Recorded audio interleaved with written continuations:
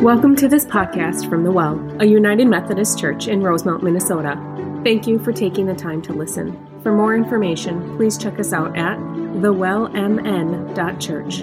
Grace and peace be with you. Thank you, Martha. What a great way to celebrate joy. Well, good morning, everyone. I'm Sherry Mortensen, the lead pastor here at The Well, and it is such a joy to see all of you here this morning. If you are a visitor and you are here for the first time, we want to welcome you to this amazing church. We have a gift for you at the welcome desk, and we would love to be able to share with you what God is doing here in our midst. God with us during this Advent season to bring us hope and love and joy and peace. So we are thrilled that you are with us this morning. It is Sunday. The best day of the week. Amen. We say that every week, but it is so true. It is the best day of the week, and today is going to be an incredible day in so many ways as we celebrate God's joy in our midst. Just to have a few announcements for you. If you have not returned in your pledge stewardship card for this year, we encourage you to do that so that we can continue to work on our budget. We will have a church conference the first of the year, and this just helps us as we begin to plan for ministry and programs in the days ahead. Also, we are so excited that next Saturday night at 7 p.m., we are going to have a Christmas concert with the choir, and we have a mini cantata going on, and a opportunity for our contemporary worship team, and I think we have bells, and oh man, it's going to be amazing. So I encourage you to come and to bring your friends, and this is our first opportunity since the pandemic to come and to celebrate together, and much of that music will then be presented on Sunday morning. So the Well Christmas concert is going to be amazing. Emily has friends that will bring a string orchestra, and I don't even know all of the amazing things that are going to be happening, but come for that. Also, on December 18th at 6:30 p.m. will be our longest night service. And we want you to know that if you are struggling, if you have transition or loss in your life, this service is for us to come together and to be able to reflect and to have a time of worship and an opportunity for us to remember those that we have lost in the last few years, but also for us to mourn and grieve different changes and transitions in our life. This is probably one of my favorite services at The Well, and I encourage you, if you have never come, LV plays for us, and it is an amazing opportunity for you. Today, our Advent theme is on joy, and I find incredible joy as I see the hearts of the people who are here. There's incredible joy. Katie told me that this morning all of our children's ministries are working on Christmas cards for the Rosemont, and an opportunity for our children and family ministries to be the hands and feet of Jesus, and how incredible that is for us. Last week we had a weekend of celebrations. We had our Christmas tea, and on Sunday night we had the Rosemont Community Band. One of the things that we are committed and want to continue to do is to be the hands and feet of Jesus. And this year we identified the Rosemont Resource Center as one of the places that we at The Well could make a difference. Don and I went in and met Tom Halloran about a month ago and began to see and hear the needs in our community right here in Rosemont. And as we met with Tom, he shared the needs for food. He also shared the need for us to come alongside and support them.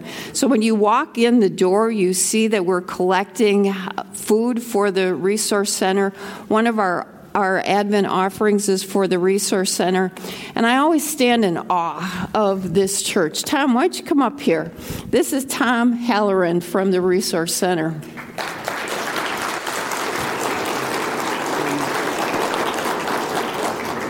I love this church. This is such a generous church. And between our events last weekend and some checks and a Dairy Queen card in here, we have the privilege and the blessing and the joy to give. And we are here to give you $4,000 worth of gift cards.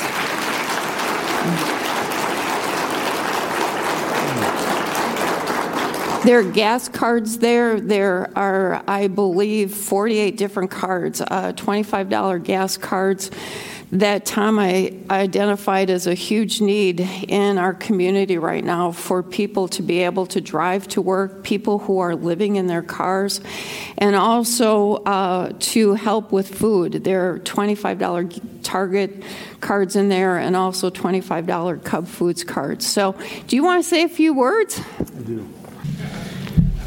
I wish you could see on the other end, like I get to just be the conduit for your generosity. I handed out a few last week to people who are in such grave need. The stress is extraordinary, and the reaction is tears. And people feel such loneliness now. Is there anybody here with me? Is there anybody that can help? And I'm sure the question, where is God, comes up a lot too. And what this is going to do is let people know they're not alone, that there are wonderful angels on earth like you folks right here, just a few blocks away. So on their behalf, I say thank you.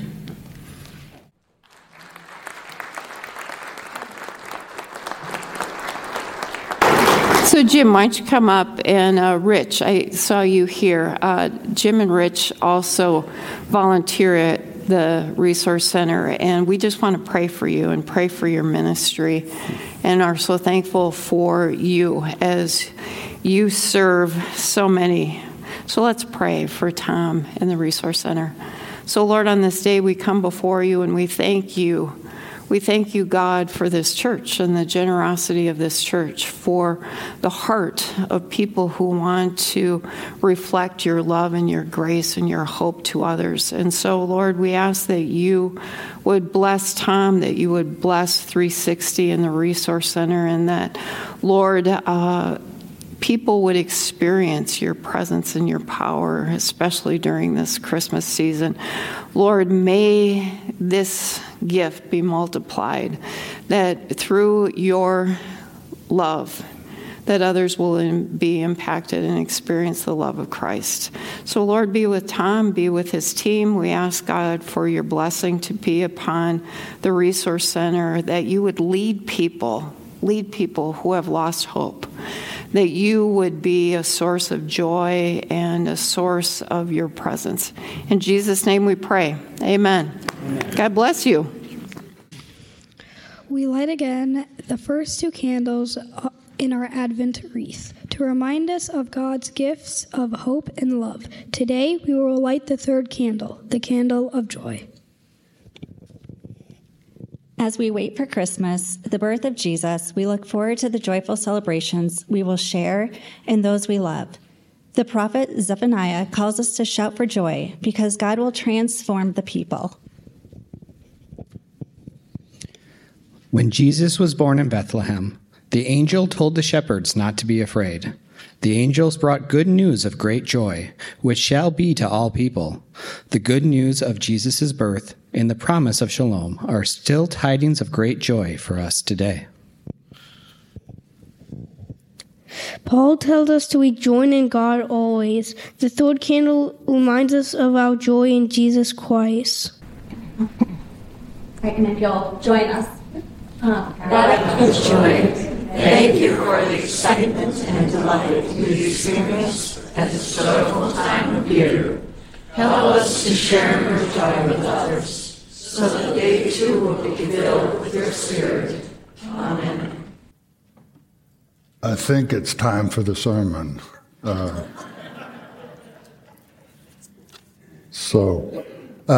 want to thank the Hofer family. My goodness, I got some sweater envy going on. Those are fantastic. Do they come in extra large, tall? Because I want one. Thank you. Thank you for reading so beautifully. And to our choir, my goodness. It's just been so good to be in God's house today already. And now here we go. I want to invite you to turn with me, if you would, to Isaiah, which is right in the middle of your Bible. And we're going to turn to Isaiah chapter 2, first of all, and then we're going to skip ahead a little bit to chapter 35. So Isaiah chapter 2, beginning in the verse numbered 1. The word that Isaiah, son of Amoz, saw concerning Judah and Jerusalem. In the days to come, the mountain of the Lord's house shall be established as the highest of the mountains, and shall be raised above the hills. All the nations shall stream to it. Many people shall come and say, "Come, let us go up to the mountain of the Lord, to the house of the God of Jacob." I think this is the moment when I was supposed to drink this water, because I'm a little froggy. That he may teach us his ways, and that we may walk in his paths. For out of Zion shall go forth instruction, and the word of the Lord from Jerusalem.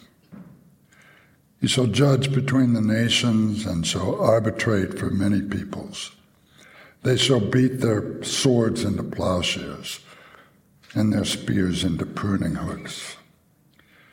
Nation shall not lift up sword against nation, neither shall they learn war anymore.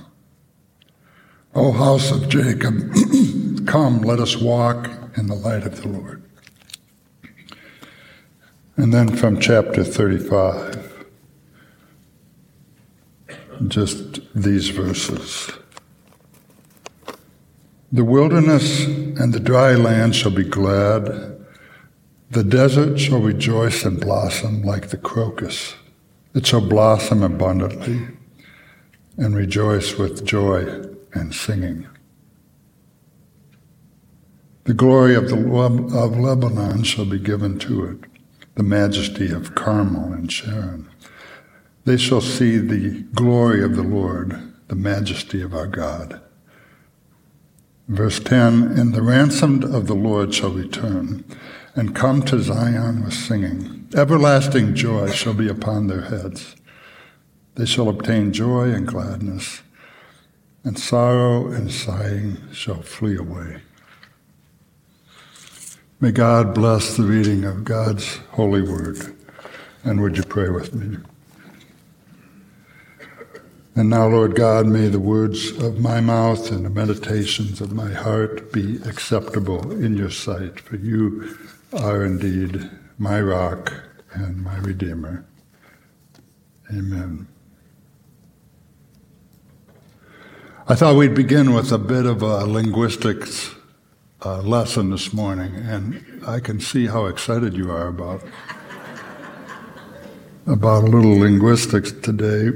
When I think of the word Advent, I sometimes think of the word adventure. And Advent always has a sense of adventure to it.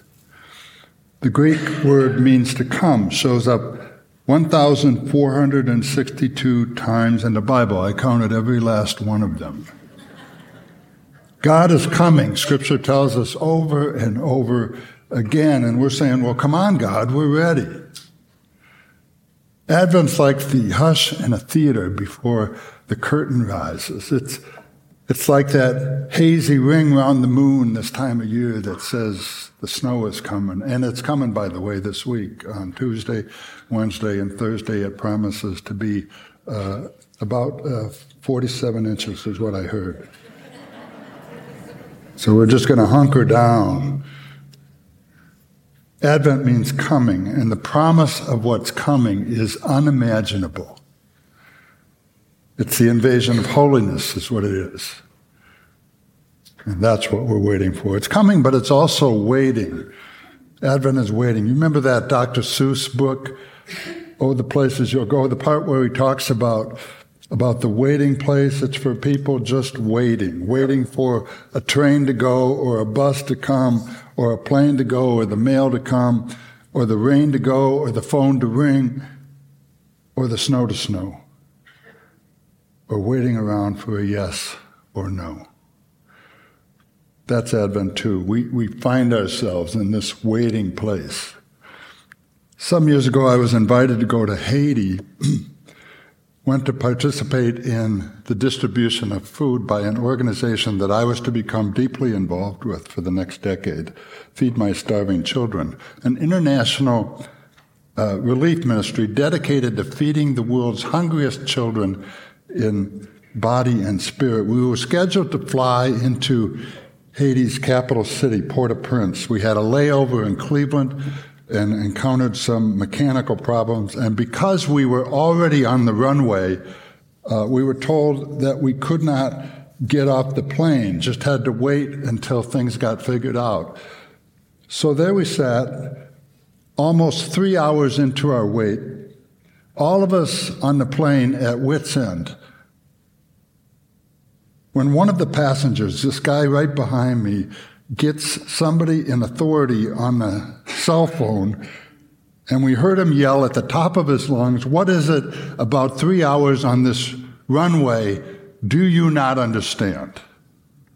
And we all burst into applause. You know, that's our guy right there. Shortly after we were finally on our way, we got to Haiti the next day, went to a village called Latente, where we were scheduled to distribute that village's monthly allotment of food. And we arrived to find this scene.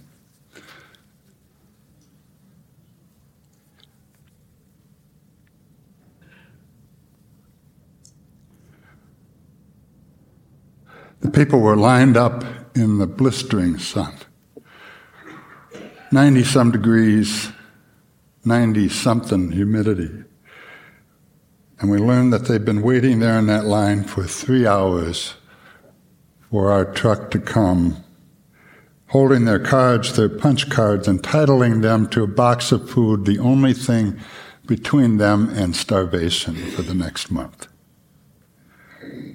And not only that, many of them had walked 3 hours to get to their place in line. And I remember a prayer welling up in me. God, what is it about 6 hours in this line that you do not understand? Of course, God did understand. And God grieved with us. You see, when it's Advent, it's almost like we're pregnant.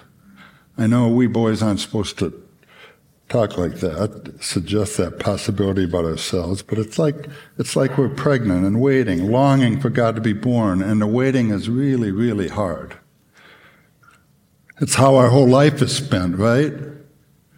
One way or another, we're waiting. We call information, we're looking for a number, get put on hold, we're waiting while this really thin, irritating music plays. I know Siri and Alexa have done away with most of that, but still. Or our order hasn't come at the restaurant, or the elevator must be stuck, or our spouse or our kid is late. Will the snow ever melt, the rain ever stop, the pain ever dry? Will anyone ever understand? Will I ever change? That's Advent. I try to imagine how the people of Israel must have felt all those centuries ago, facing what they faced, all the threat and destruction, being exiled by one empire after another to some God-forsaken place more than 500 years before the time of Jesus. They listened to this "I have a dream" speech from Isaiah. This vision of the future where things were supposed to change for the better, where the desert they were in was supposed to blossom and bring them to a place of joy. But when they looked around and saw their beautiful city, Jerusalem, all burned and battered by powers that must have seemed unstoppable, why, I can almost hear them say, "What, Isaiah? In the days to come," the prophet says, "things gonna get better." So like when exactly? You're talking later this week? This year is a part of God's 5-year plan for us? When do we get to go up to God's holy mountain and hear the ways of peace, the ways that will lead us to beat our swords into plowshares and our spears into pruning hooks and our fighter planes into garden implements? When is it, Isaiah? When nation will no longer rise up against nation, and we won't have to spend untold billions of dollars studying how to make war better than our enemies do? When will we know what it's like to walk in the light of the Lord? Because I, for one, want to know, I need to know, because we're tired of waiting for that day to come. The words we read a moment ago, that part of Isaiah chapter 2, those words are engraved on a wall near the headquarters of the United Nations in New York City. Some of you may have seen them there. A place where they inspire the work of so many nations, so many different cultures yearning to live together in justice and peace. These are words that form a recitation by the prophet Isaiah, a recitation of God's promise, a promise of a future so very different from the one that was visible just then, and so very different from the one that is visible to us just now. They are words so graceful, so haunting, so expressive of our deepest yearnings that we use them in our public life as a vision for all of God's children, this powerful image to hold in our hearts during these cold and difficult days. Of course, it's not just that we wait for what God has promised. It's how we wait, too. That matters. That's what Isaiah wanted the people to understand, because you can either wait passively, shut yourself down, or you can wait by living to make a difference, by trying to help the thing along that you're waiting for. How can we, who are people of faith, transcend our differences and speak with one voice about the call to peace given by a God who loves each and every one of us? How can we share in common our care for our children, or for the earth, or for the future? All that brings us together in recognition that we belong to the same God and therefore find our common ground in peace and not in war. What ways do we need to imagine our interaction to change? How might we deepen our respect for one another? How might we hear one another? And in the hearing, listen for the voice of the still speaking God. Those are Advent questions right there. The kind that make our waiting a difference-making waiting. Bill Mule used to be the professor of preaching at Yale Divinity School, and he tells the story of a kid who was in preschool and had made this ceramic figure meant to be taken home as a gift to his parents on the last day of class before Christmas. But when the kid saw his parents in the hallway, he got so excited that he ran toward them and he tripped, and the ceramic figure crashed to the ground. It shattered into 100 tiny pieces. So the father took his sobbing, frightened little boy up in his arms, and he tried consoling him. He said, "Don't cry, it's all right, it doesn't matter." But the child's mother, much wiser in such matters, quickly intervened. And she said, "Oh no, it does matter." And she wept with her son. On this third Sunday in Advent, the prophet Isaiah is trying to tell us that God has set this beautiful vision in front of us, but that life is short. And along the way to that vision, we have broken some things. Sometimes intentionally, sometimes not. Some relationships have been broken, responsibilities messed up, and that brokenness is at all levels. It's in our families, our churches, our communities, our nation, our world. And it matters. It matters that we can make it right again. It matters that we acknowledge it before God and before each other so that we can begin to bring healing again where the brokenness lies. You see, if we believe the words of the prophet, then we wait for and watch for and prepare for and hope for and work for God's kingdom of justice and love and peace right in the midst of time, our time. And the promise is one of great joy. And here's what I believe. We might just make it. That's what I believe. Would you pray with me? God, I thank you for a promise to us that sometimes we can see the fulfillment of it, and other times we just can't see it. And so I ask that you'd give us the faith to believe what we can't see. Help us to remember the times in the past when you have provided for us and shown yourself to be faithful to us even when we couldn't see it. Thank you that you're a God who comes through for us, whether we are faithful or unfaithful. And I pray these things in Jesus' name. Amen. So receive this benediction. May the God of hope fill you with all joy and peace, that you may abound in hope by the power of the Holy Spirit. And all God's people said, Amen. Amen.